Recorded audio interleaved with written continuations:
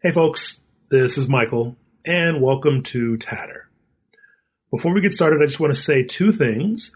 First, unless anyone on Tatter says that they are speaking on behalf of any particular organization or group, you should assume that each person speaks for themselves and themselves alone.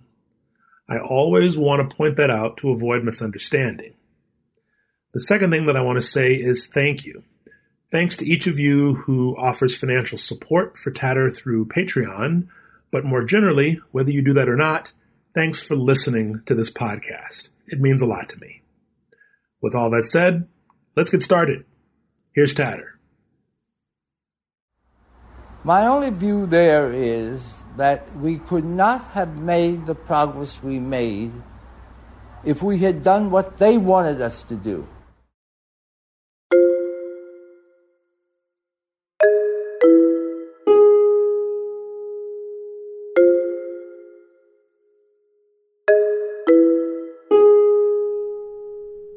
The voice you just heard was that of Bayard Rustin. He was a black man who was an influential leader in the U.S. civil rights movement. Although many people likely think first of Martin Luther King Jr. when they think of advocates of nonviolent resistance to racism, and although Rustin's leadership was often downplayed, in part because he was gay, it's a mistake to overlook Rustin. Indeed, he advised King on the philosophy and practice of organized nonviolence. In that quote, Rustin was referring to black activists who wanted to replace nonviolent resistance with violence. And Rustin was skeptical that the movement would have been as successful as it was had it turned that way. King was also skeptical of violence, advocating nonviolence throughout his life. For instance, in one sermon, he quoted another influence on his thinking, Gandhi. And the quote begins, "If you are hit, don't hit back. Even if they shoot at you, don't shoot back. If they curse you, don't curse back. But just keep moving." End quote. In recent months, many have made claims about the morality and effectiveness of violent and nonviolent protests. In the mass media, these conversations have revolved around protests of racial injustices, especially in response to the killing of George Floyd. But the question of how effective nonviolent and violent protests are is also the focus of a widely discussed political science article. And it's an article that's been the subject of controversy.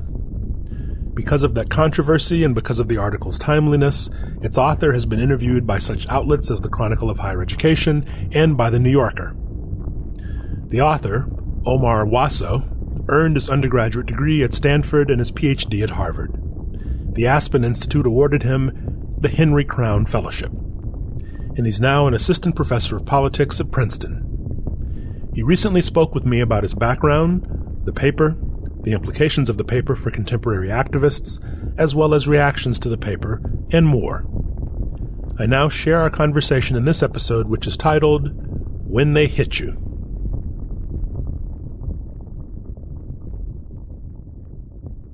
So, I grew up in a mix of places. I was born in Kenya, and my father was an economist. My mother was working to help start a national dance company in Kenya. And so my early years of life are outside of the United States. My parents then moved to Puerto Rico for a year, and then ultimately grew up in New York City. And so New York is home, but I was also a bit of an outsider as a kid in that there are things that other people just understood about America that took me a while to fully learn. When my dad took me to see Star Wars, I'm old enough that I think I was 5 or 6 at the time. I didn't understand the distinction between like a fiction film and a documentary, and so I just thought like that was an amazing film, but it's so sad all these people had to get killed for us to be entertained. And so I think there are ways in which it just took me time to really understand America. And in that way, I also, New York was home, but it was, I have a bit of an outsider perspective on the United States. Lest I be presumptuous, do you identify professionally as a political scientist? Because I know from your CV, your PhD is in African and African American studies from Harvard.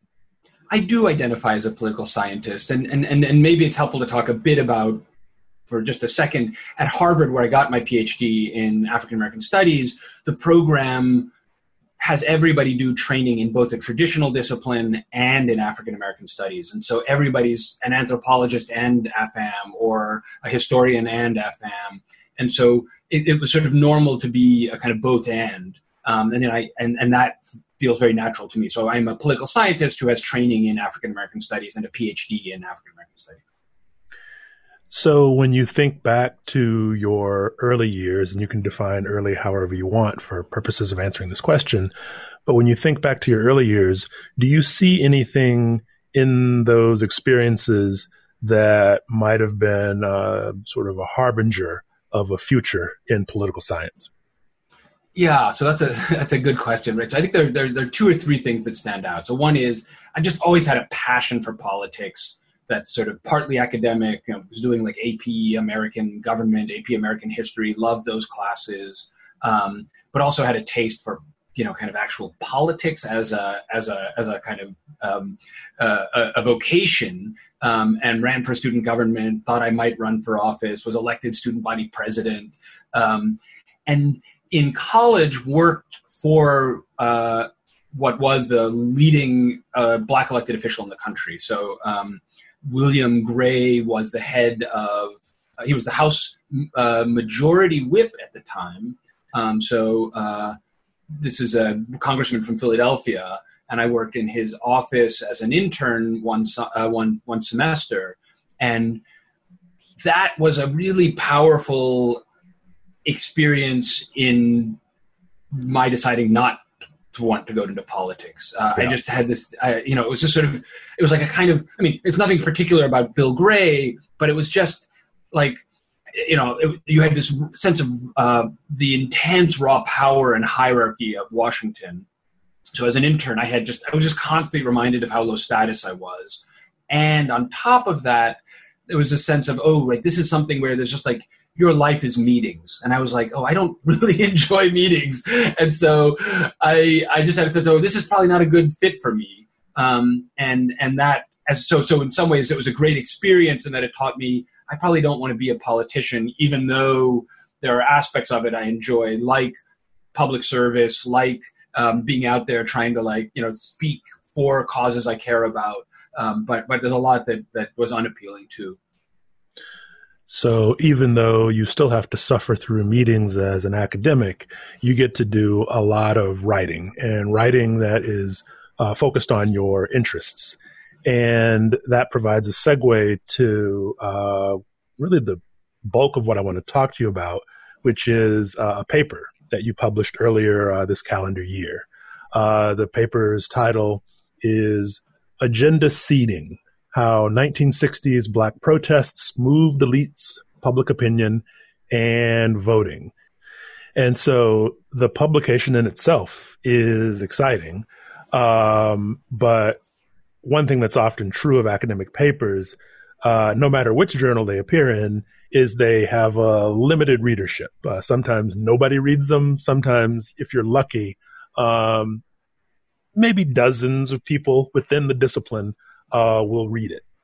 That has not been the fate of this paper. Although I should be more careful. I should certainly say this paper has gotten a lot of attention. I'm not sure that everyone who's commented on it publicly has read it, but it's gotten a lot of attention outside of the discipline of political science.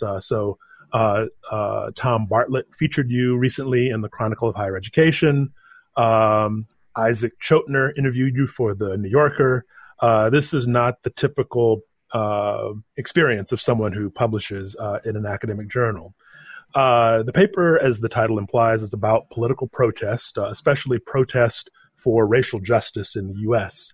The paper comes out earlier this calendar year, and then the killing of George Floyd happens, is videotaped, and that obviously precipitates nationwide protests, perhaps even worldwide protests.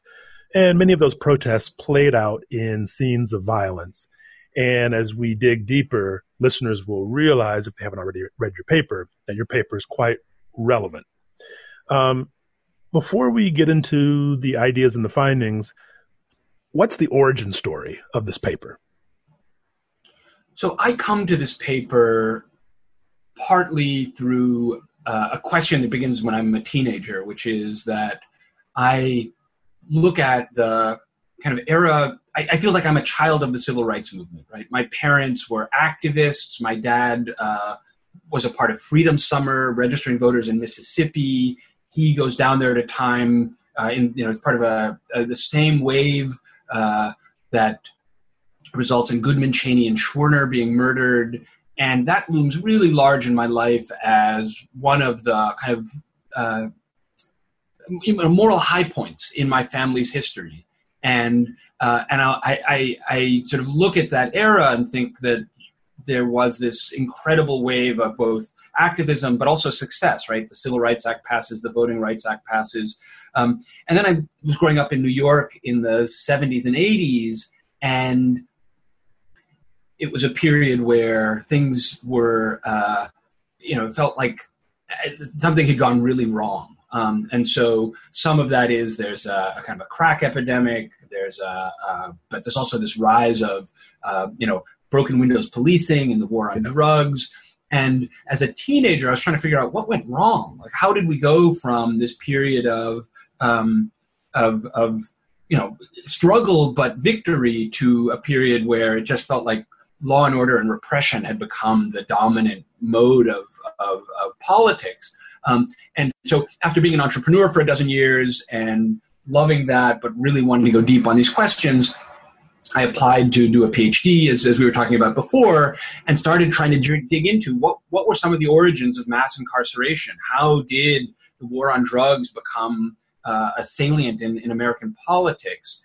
And that led me to this moment. I mean, there are some stories about things like, the prison industrial complex, but that doesn't explain timing, right? Like, why does this happen in the early 70s? Why do we see this hockey stick increase in incarceration at a particular moment in time?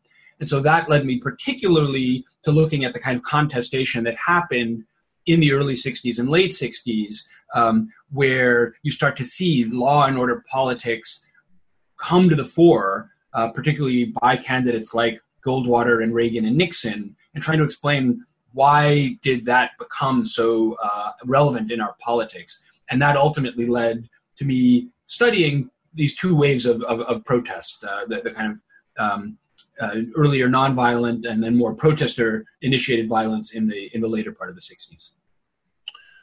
So let's talk a bit about one of the findings or sets of findings from the paper, and there are many. It's such a rich paper. It takes some time and attention to get through it, but in my judgment, it is time and attention that is rewarded.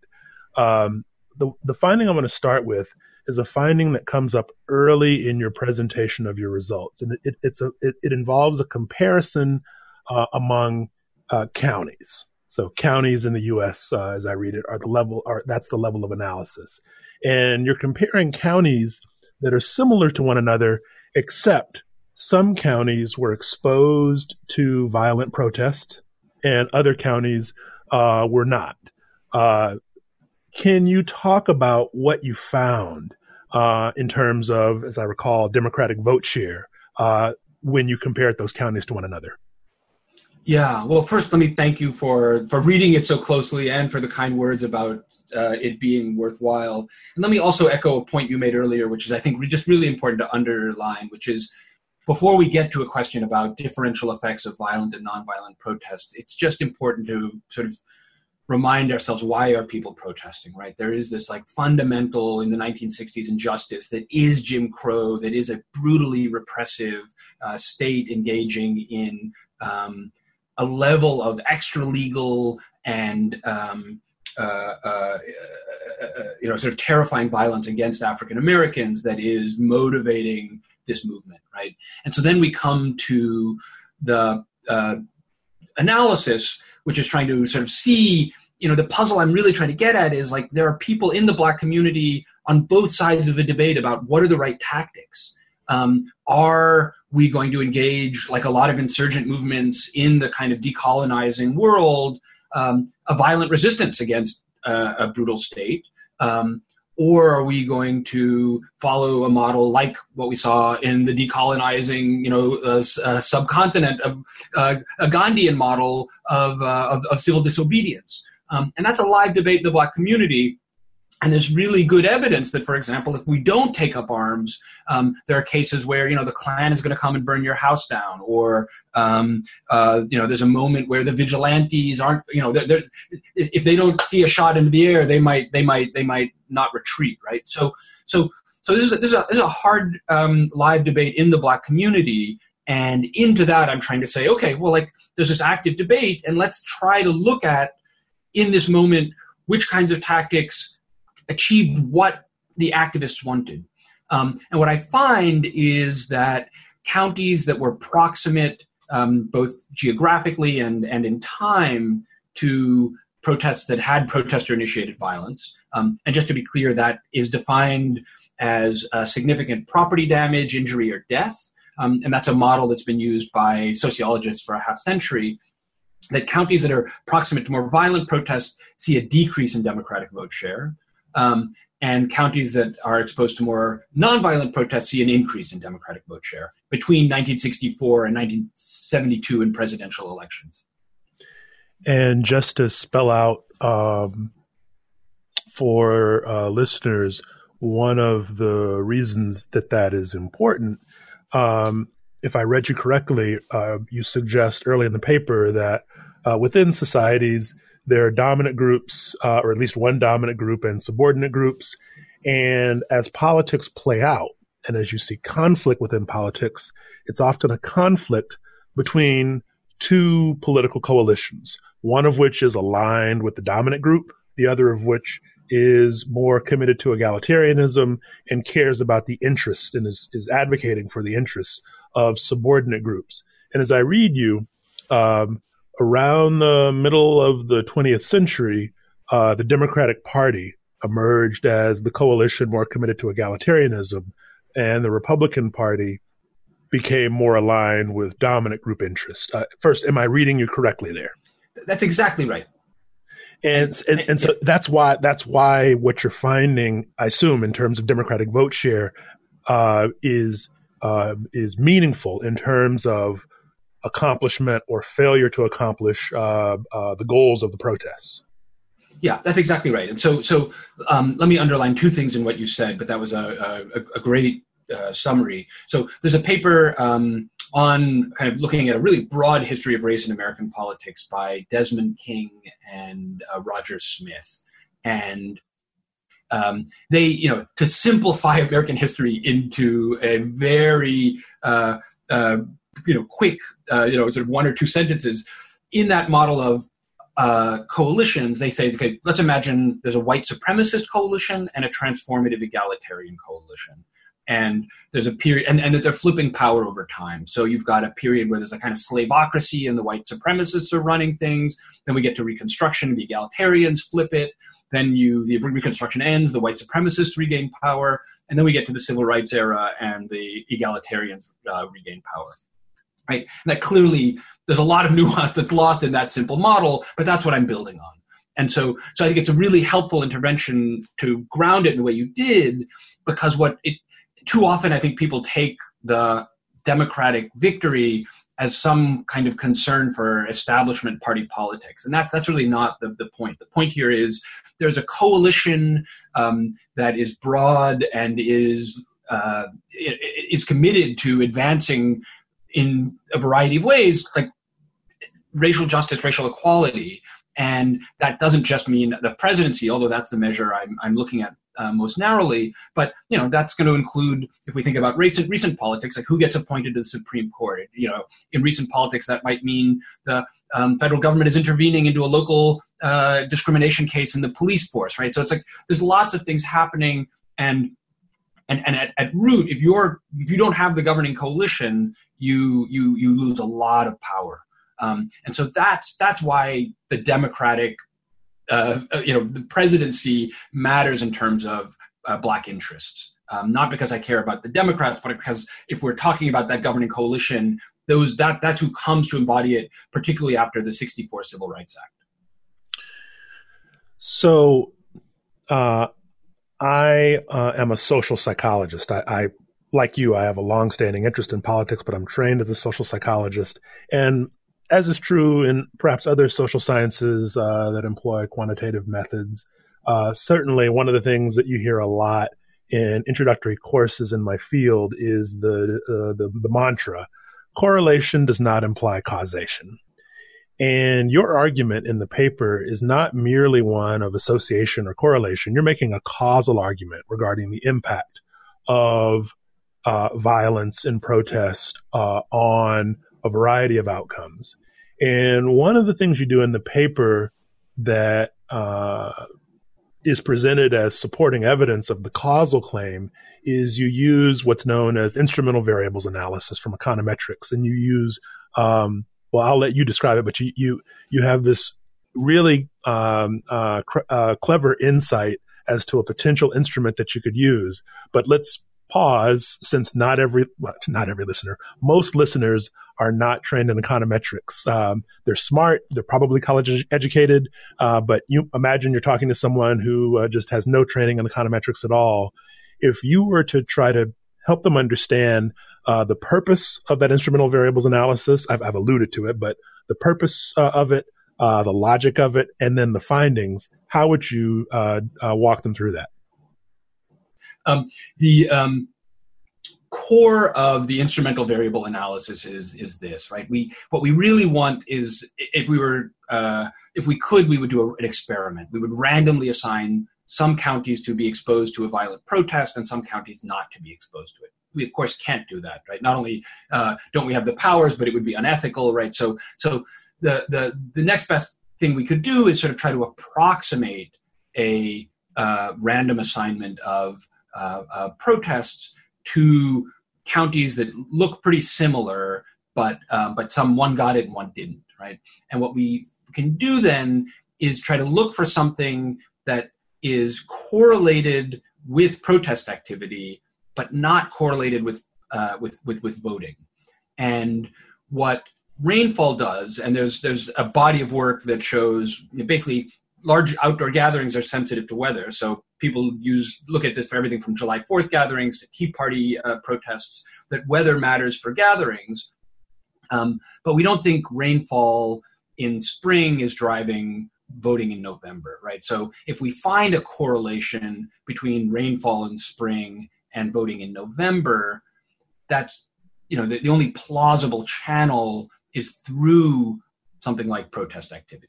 And so the way to think about what rainfall is doing here is it's acting as a kind of random assignment of protests. Some places randomly are getting rainfall. If you have rainfall, there's less likelihood of a violent protest. If you don't have rainfall, there's more likelihood.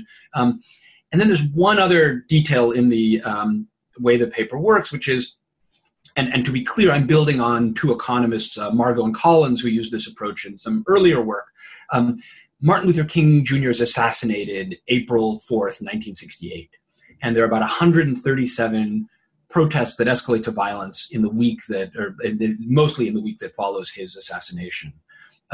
And so because there's this highly concentrated set of violent protests, and to be clear here, when I'm saying violent protests, I'm saying protester-initiated violence. Obviously, the state is engaging in violence too, but I'm particularly interested, in this case, in protester-initiated violence. And so we can look at right around when King is assassinated, which is in the spring, which is a kind of a different period than in the summer, and see if rainfall in the week that follows King's assassination is predictive of voting in November. And I find it is. And I find, like with the earlier analysis, it predicts a significant decrease in support for the Democratic candidate in the places that are proximate to where these violent protests occur. And in one other detail, and I won't go too far into this, but I do an additional set of tests which are called placebo tests, which is just to say, there's a period just before King is assassinated, or there's a period later in April when there's very few violent protests. And does rainfall in that period predict voting in November? Because maybe I'm picking up, geography, and that some places that get more rain vote more conservatively, and I'm not actually picking up a protest effect at all. And what I find is that rainfall is not generally predictive of voting in November. It's only in the week following King's assassination, which suggests that it's something about the combination of rainfall in that time period, which is very, the only plausible explanation is that it's going through protest activity. And so that's the way I try to make a causal claim and to approximate a random, a randomized controlled experiment with a natural experiment.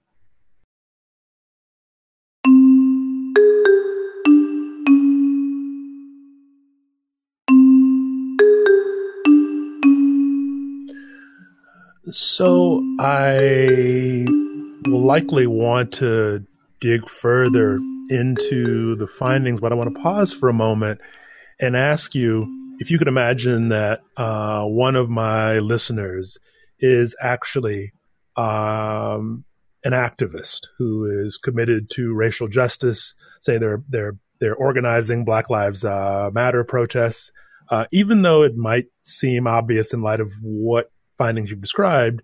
If you had a chance to give that person tactical advice, what would your advice be? You asked about the origins of this research, and in some ways I was looking my whole life for people to help me make sense of the world, and I'm writing this research in part for some 18-year-old version of myself or 25-year-old version of myself. And so my hope is that there are folks who are out there doing the work and maybe are wrestling with, does it make sense to engage in violent resistance? There may be a moral case for this, right? The police are shooting rubber bullets at us. They're shooting tear gas at us. Should we light a police car on fire? And to be clear, I find that violence helps attract media, and that can be good for a cause. And so it's not a simple answer of whether this is a right or wrong decision. And there's some other research, like there's three political scientists, Ryan Enos, Aaron Kaufman, and Melissa Sands, who find violence during the LA 92 uprising, had a liberalizing effect on voters. Dan Gillian finds some positive effects of violence. So you're an activist and you're thinking, like, what's going to help advance racial justice? And there's good evidence to suggest, maybe engaging in violence will be helpful. And I think what I want people to also consider is the ways in which it might undermine the very cause you're trying to champion. I'm not for a moment suggesting people shouldn't be angry. I'm not for a moment suggesting people shouldn't be militant. I am suggesting that there may be cases where this may not be strategic. And so we can sympathize with people's anger. We can in a broad sense think violence might be moral in an eye for an eye sense or in a self-defense sense. But it might not get you in political pragmatic terms what you want, right? And so then the question is, well, okay, you're an activist, you're on the ground, and you're thinking about what's going to advance our cause. And at least as you're weighing these possibilities, the idea that winning elections matters is I think, an important thing to consider here. And that in the kind of the largest sense, let me put it a slightly different way. There are two reasons people are often protesting. One is to express themselves, and another is to persuade other people. And I have been at protests where I'm just angry. I'm not out there to think about somebody watching the news tomorrow. And so I understand that level of frustration. But a lot of the work a protest does is not by anybody directly observing it. It's by how it works through the media. And so if one is thinking about the persuasion effects of a protest, then you really want to think about, okay, well, what's the story we're telling to the media? And there, something like what happened in Minneapolis when a Native American youth building goes up in flames, that potentially sends a very different message than when the police station goes up in flames or when a small business goes up in flames. And the story can shift from one about rights and justice to one about crime. And so if we're focused on persuasion and trying to get our message around an injustice that occurred in the public mind, then some kinds of violence tend to shift the conversation away from justice and towards crime and riots. And that's what I find is happening in the 1960s, and I think we've seen a little bit more recently too. Well, just to make sure that I'm clear, what I'm hearing you say now distinguishes among different kinds of violence. So, for example, violence against a police station might be different from violence against a small business. But I didn't see the paper draw those distinctions. Am I right about that? That's totally fair. And I did not. So in the data I've got, incidents of arson, injury, death. And so I can't, with the data I have, distinguish between whether a small business goes up in flames or not. And so basically it's I'm kind of averaging over all of these different kinds of violence. And I'm not sure that the typical, to be clear, right, in the 1960s, America is 90% white. And so I'm not sure that the average white person is being particularly nuanced about the kinds of violence they observe. But I did want to be as sympathetic as I could to that activist on the ground, kind of weighing these kinds of tactics and choices. So in thinking about elections, one analysis you report in the paper is a kind of counterfactual analysis where you ran simulations of the 1968 presidential election. Can you walk listeners in brief through what you found there, making sure to, as much as you can, clarify how those simulations are grounded in your data as opposed to just being sort of some sort of entirely fictionalized simulation?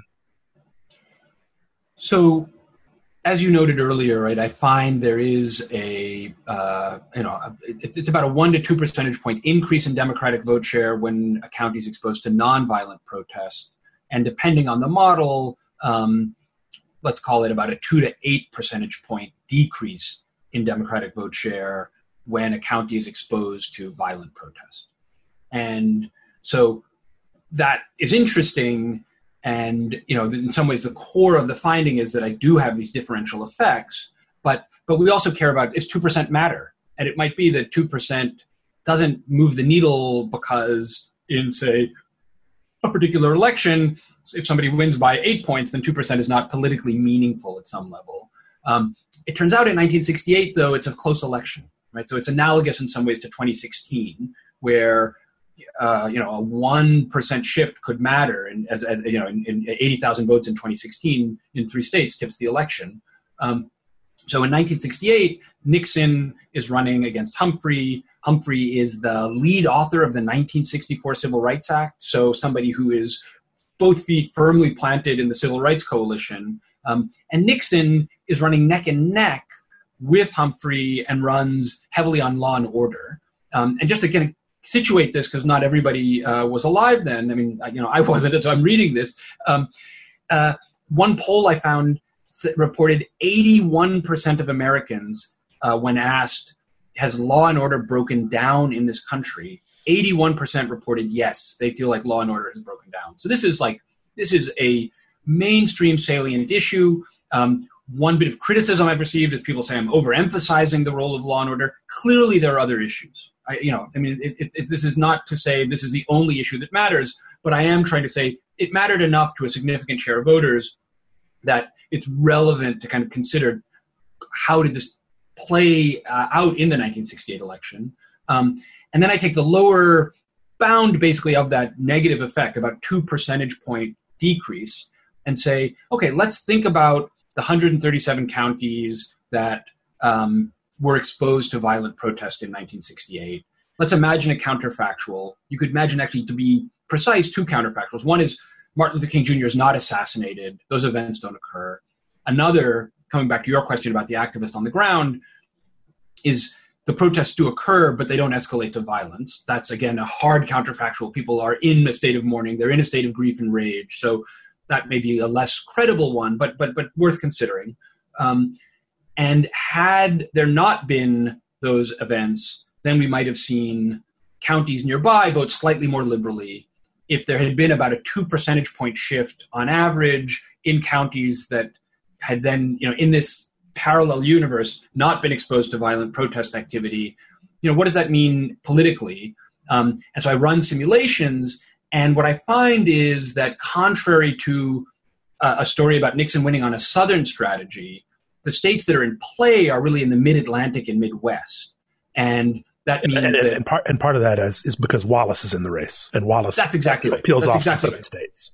Yeah. So there are there's a third party candidate that's hardcore segregationist in Wallace. He takes the Deep South, so that's not in play for between Humphrey and Nixon. But I think even if Wallace had not been in the race, it's not the segregationists who are going to go to Humphrey, right? Like they're not in play for a guy who passes the Civil Rights Act. The states that are in play are ones that have more moderate politics, both in terms of, and particularly as it relates to race. And so, again, like 2016, the states that are the kind of tipping point states are places like Wisconsin in 2016, like Ohio and Michigan. And in 1968, it's similarly the states I find that are tipping are Delaware, New Jersey, Illinois, Ohio, and so that says Missouri.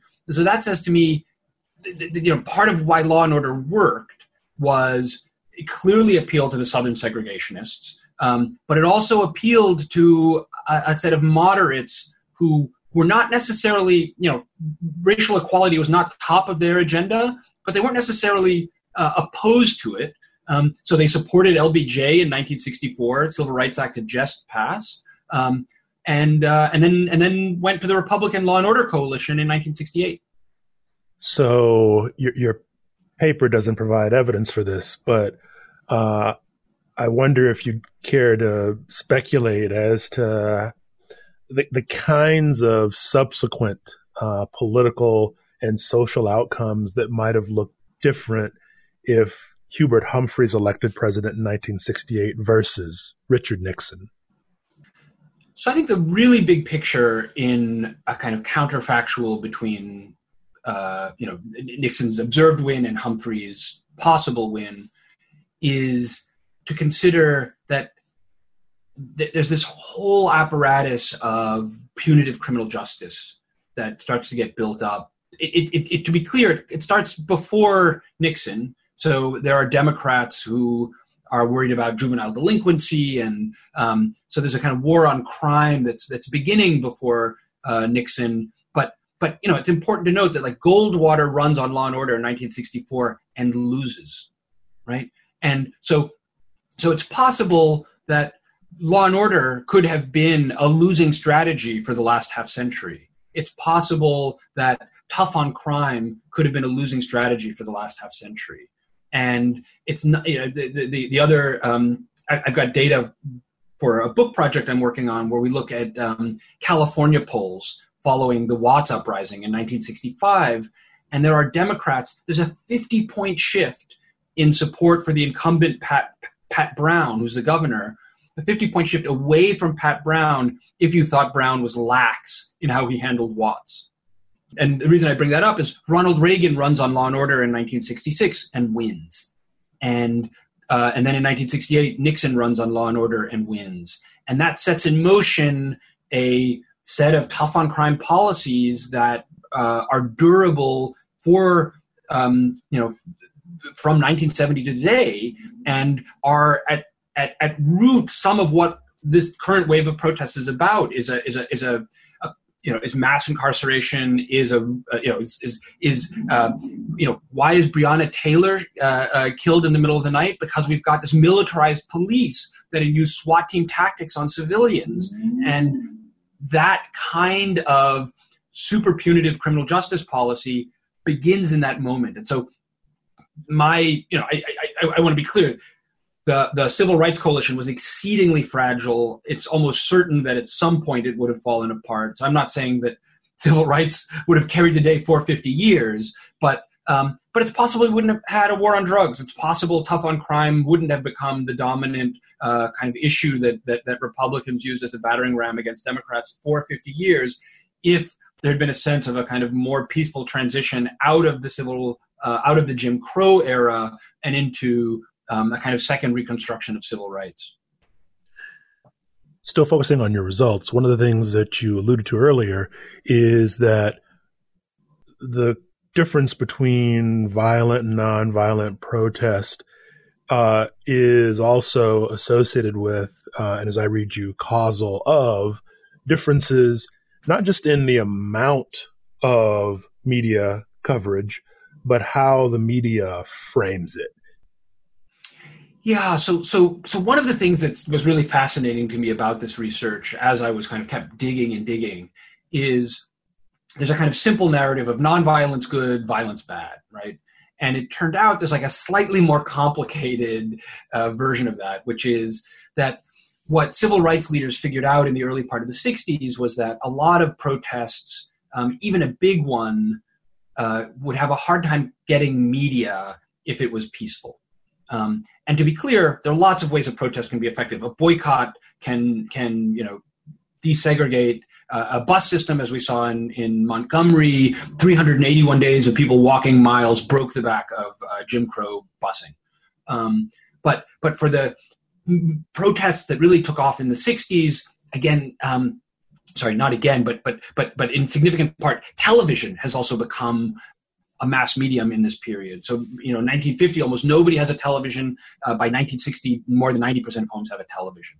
So there's this opportunity to harness media that's really powerful in the early 60s, but activists, leaders figure out that if they go out and they do a peaceful protest, sometimes that works and sometimes it doesn't. So there's a famous reporter in the New York Times who is quoted in a history of this period saying of a unprecedented picket line in Hattiesburg, Mississippi, a peaceful protest is dull.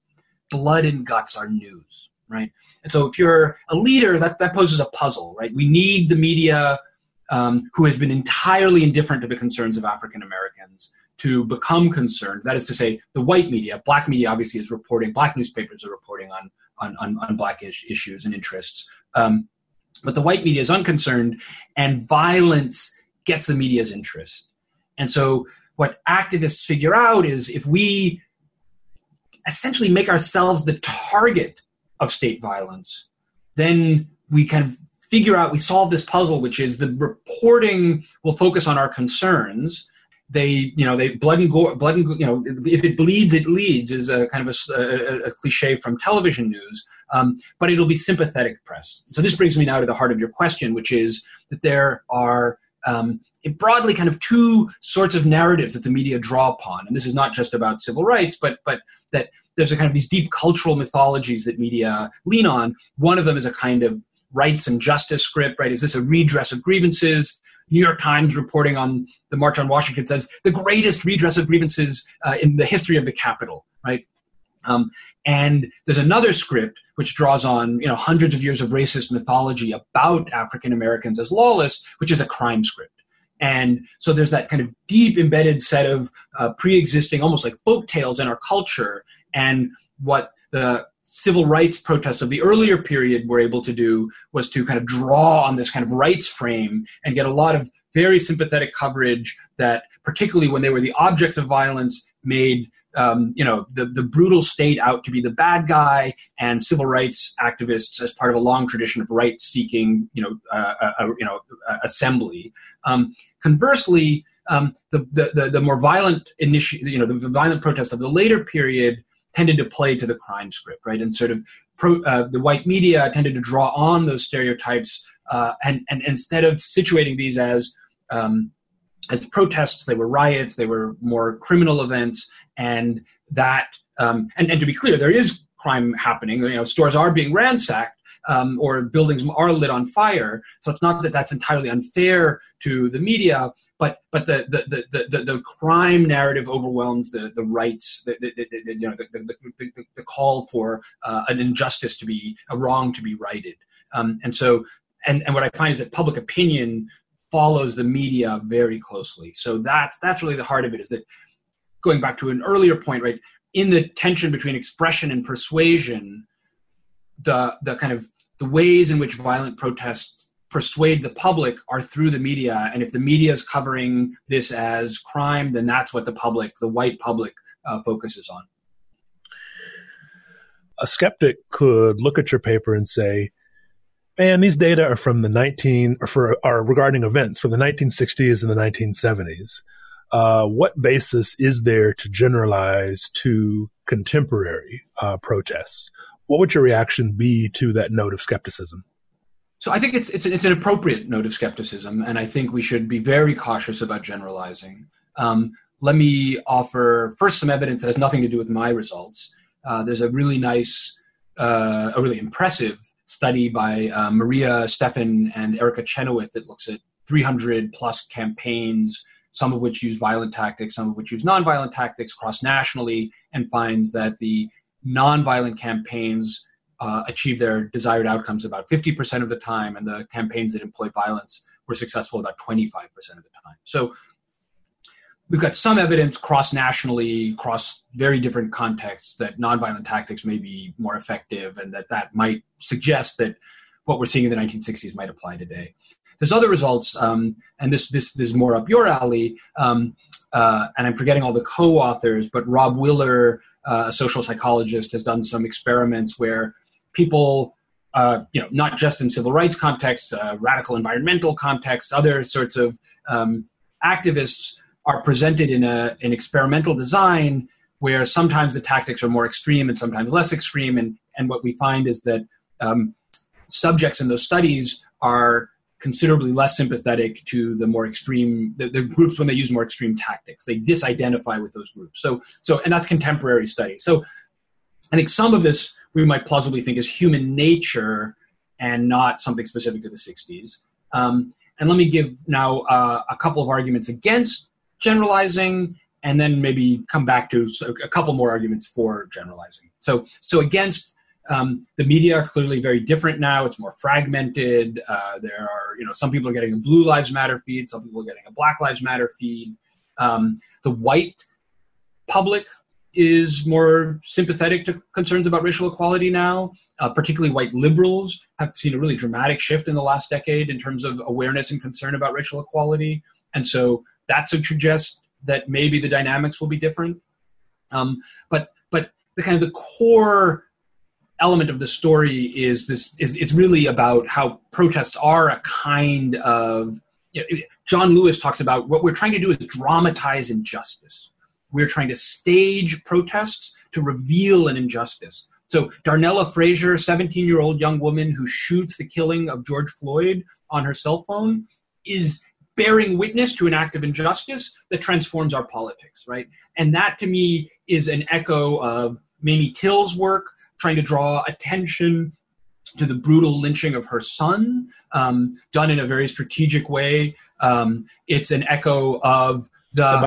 Just to interrupt, one of the quotes that I've seen attributed to her, the mother of Emmett Till, is on the decision to have the open casket, I want the world to see what they did to my baby. Yeah. I mean, that's exactly it. There's a quote I saw, which is an echo of what you just said, which is, let the world see what I have seen, right?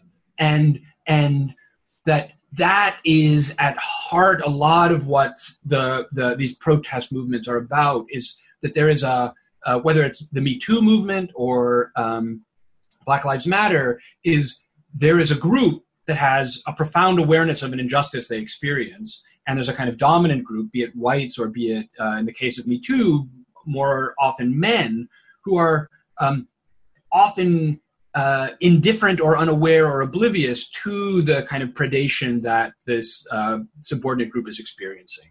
And if you can, like Darnella Frazier, bear witness, you can change. There are enough people out there who are plausibly persuadable that you can kind of change politics. And so we saw, I mean, to give an example, the 75-year-old man who's knocked over in Buffalo and is bleeding out of his ears, that becomes an iconic image that changes, I think, our politics to a degree. And so I think there's still, linking 1960s to now, real power in the images that are propagated by the media. The media are different. Some of those people are seeing these images on Facebook instead of the local news, but those images do a lot of work, I think, and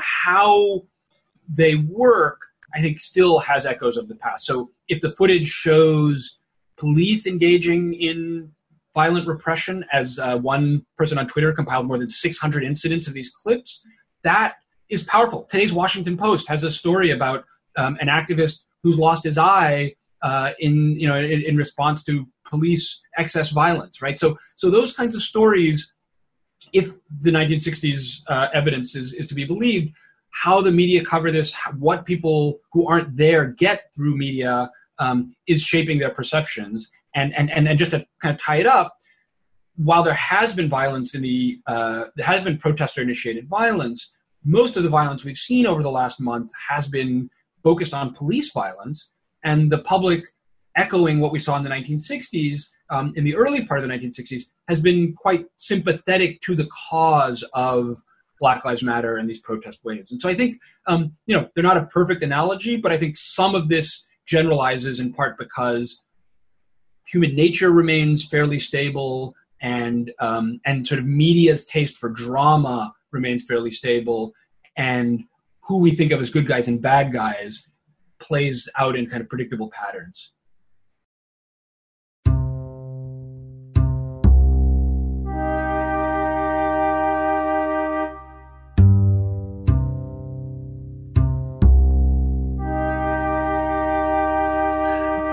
So I think I've made it clear that I really like your paper, but not everyone does. And I have a quote that I want to put on the table.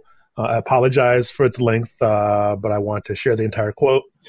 So this is by the editor-in-chief of Current Affairs magazine, Nathan Robinson, writing in Current Affairs. And Robinson has this to say about your article, quote, "It's bad research because what it does is single out the political effect of riots in a way that allows people to blame so-called inner city rioters and ignore other causes. So it argues that violence fuels negative media coverage, which fuels a political backlash that helps Republicans, which might be true empirically, but as Martin Luther King pointed out, it's grotesquely immoral to make the conversation about rioters rather than looking at what causes rioters to do what they do. Yes, one way to frame the riots is to say riots help Republicans, but why blame the rioters instead of the media for doing the coverage that causes the backlash? Why blame the rioters instead of blaming those who have created a tinderbox in American cities through centuries of racist policies? Why single out the riots' contribution to changes in the Democratic vote share rather than the failure of Democrats to adequately appeal to enough voters?" But he's just getting warmed up. This sort of finding presented in isolation seems to pin responsibility on the least powerful, least wealthy people for an outcome that had many causes. And that's why people object when data nerds pull up charts that say, actually, violence is not politically effective. Robinson concludes, I don't think the data nerds should be fired. They know not what they do. But people have just cause for being annoyed by this sort of purely empirical statement, which is not purely empirical at all, but reflects a values-driven decision to discuss some factors rather than others, end quote. Now, in the spirit of full disclosure, I am an unapologetic data nerd, and so at least my default inclination was to bristle, to be annoyed by this passage, especially the frankly snotty little "they know not what they do" aside. But in fairness, Robinson, I think, raises important questions, and his quote is getting talked about. What's your response to that critique? Yeah, so let me say, one, I am grateful for every reader. Right, I am grateful for everybody who engages with the work. The work has gotten better through the rough and tumble of feedback. So, I think Robinson is wrong on every count, but I am grateful for the feedback, right? So and I'm not going to remember all of the kind of lines of argumentation, but let me go through about 3 or 4 of them that I can remember, right? So one is, there's a recurring critique that says, why focus on these activists who engage in violent tactics, right? And I think it's really important here to think about kind of like what is my point of view here, right? So I think for Robinson, he wants to kind of shift. I literally, my wife is a filmmaker, so I think about this in some ways as like as a camera that's focusing on somebody's point of view. And Robinson is saying is, don't look at the world through the eyes of a black activist. look at the world through the eyes of the media, look at the world through the eyes of the white majority. And I'm saying no. Like my training in African American studies has me wanting to say, no, I want to look at the world through black eyes and say, what is the locus of control that I as an activist have? So first off, I reject his kind of wanting to decenter black activists, right? And do we need to think about media agency? Of course. Do we need to think about white people's agency? Of course. But there's a reason someone like Stokely Carmichael or Angela Davis or the Black Panthers are saying we want to use violent tactics in as a mode of resistance, and it's because they've considered a world of options, and they are now saying we think this is a legitimate approach, right? So I want to take their words seriously, and I want to sort of see the world through their eyes. And part of why folks like Ella Baker and Bayard Rustin and Martin Luther King chose the tactics they chose is because white America was not responding, right? So some of what I observe in Robinson and other critics is a kind of magical thinking that says, well, what if we had a different white America that was responsive to black interests? Well, that's not what we had, right? There's a reason people were using the tactics they were, because they observed a world in which white people were not responding appropriately, right? So one, as a point of viewpoint, right? I am trying to look at the world through black eyes, but more generally through the eyes of a subordinate group. And what that means in practice is that they have enormously constrained options, right? There is discriminatory media, there is, extra legal violence by the state, there is, in this case, white supremacy, but they have some capacity for resistance. And so let us consider those options and then think about the consequences, right? So another thing that Robinson says, and again, other people say this too, is a kind of, why are you focusing on consequences, not causes? Okay. And so I think, that's a not unreasonable question.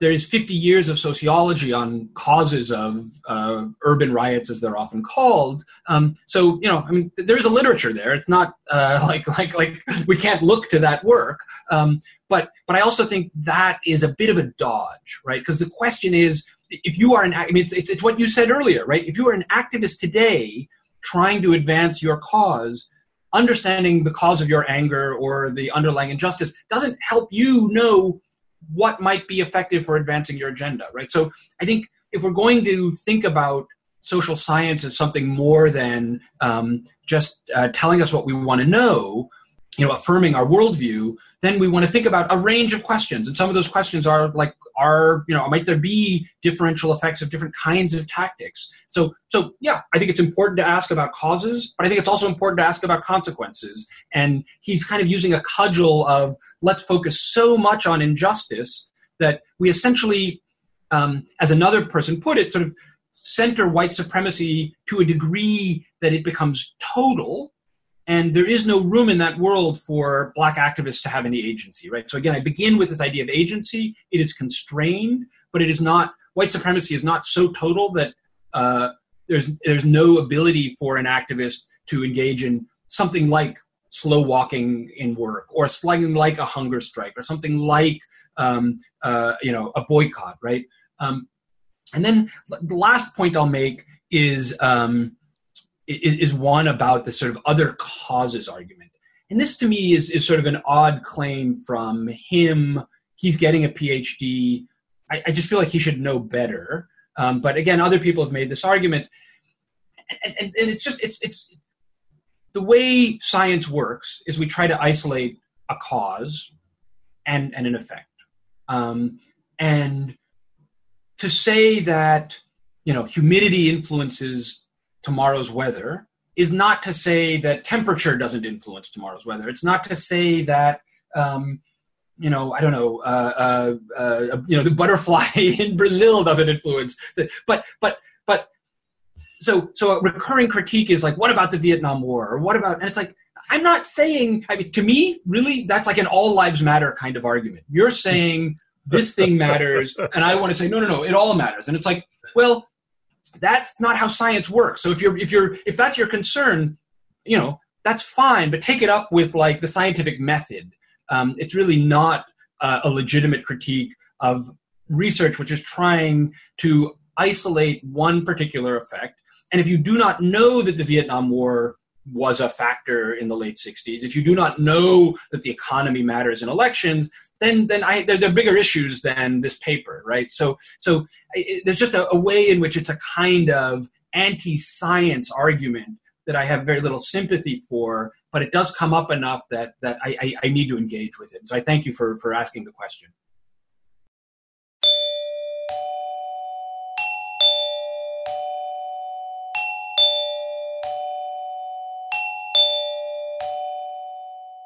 What's coming down the pike for you?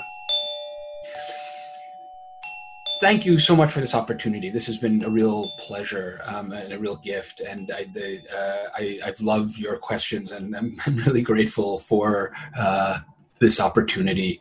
I am working on a book project coming out of this, and so that is tentatively called The Protester's Dilemma, trying to speak to this puzzle that protesters around the world face of how do we advance our issues. And it's in good shape, but I've got about another 100 pages to write.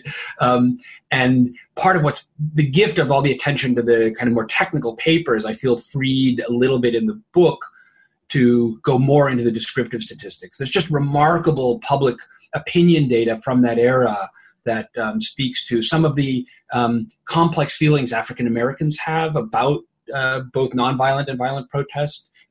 Whites tend to be, I mean, whether it's, the white attitudes are surprisingly uniform, maybe not so surprising, with a 80% plus kind of hostility to Black mobilization. So it's really, getting at the kind of descriptive, what's going on in that moment is really important, and doing more to help situate in response to people like Robinson to really underline the degree to which this is a moment in which Black people are engaging in really considered resistance, and to shift the focus away is, to my mind, a real disservice to their genius.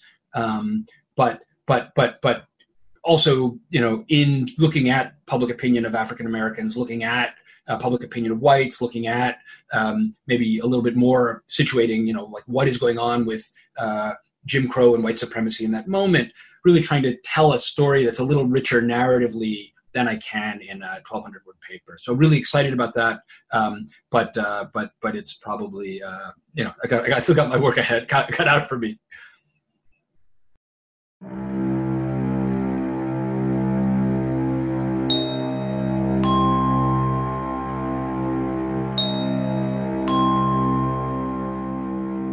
I was just reading Frederick Douglass's "What to the Slave is the 4th of July" speech. Yeah. And there are two really important things he does in that speech that I am grateful for, because they echo things I'm trying to do in my paper that I didn't even realize I was, working in a tradition of someone like Douglass, right? And one is, he says, he does this long wind up of talking about how great America is. Yep. In the beginning, the first third. I just saw that section for the first time a couple of weeks ago. Yeah. And everyone shares, like, after that, but go ahead. That's right. And I had the same reaction, which is, he's got this long, kind of throat clearing, praising America kind of wind up. What's that about? And reading it closely.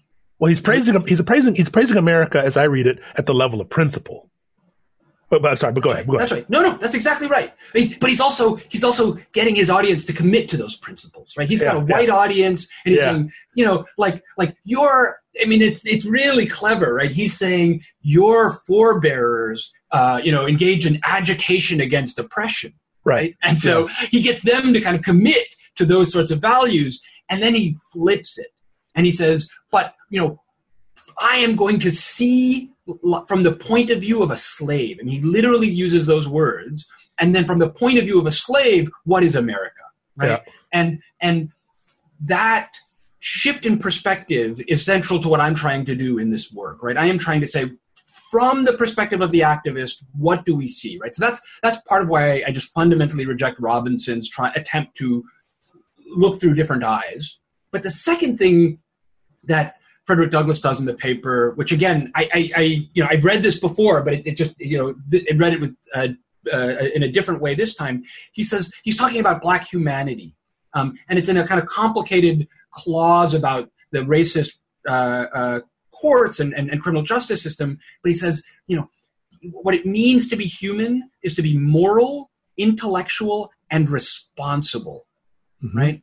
And so the fullness of humanity is a moral, intellectual, and responsible being. And what someone like Robinson and others are doing is saying, we want to concede your morality, Black activists. We want to concede your intellectual capacities, but we want to take away your responsibility. The fact that you might advocate for violent resistance to white supremacy is beside the point, right? And to my mind, that kind of rhetorical maneuver is a denial of the fullness of the humanity of Black people. And so I fundamentally reject that uncoupling of rhetoric, which might say violence is legitimate, with considering the consequences of that. To hold someone responsible is to treat them as fully human, and to deny them of responsibility is to narrow the fullness of their humanity. And so for me, Douglass is a really important counterpoint, not only to someone like Robinson, but to a lot of social science that doesn't deal with those three things: moral, intellectual, and responsible.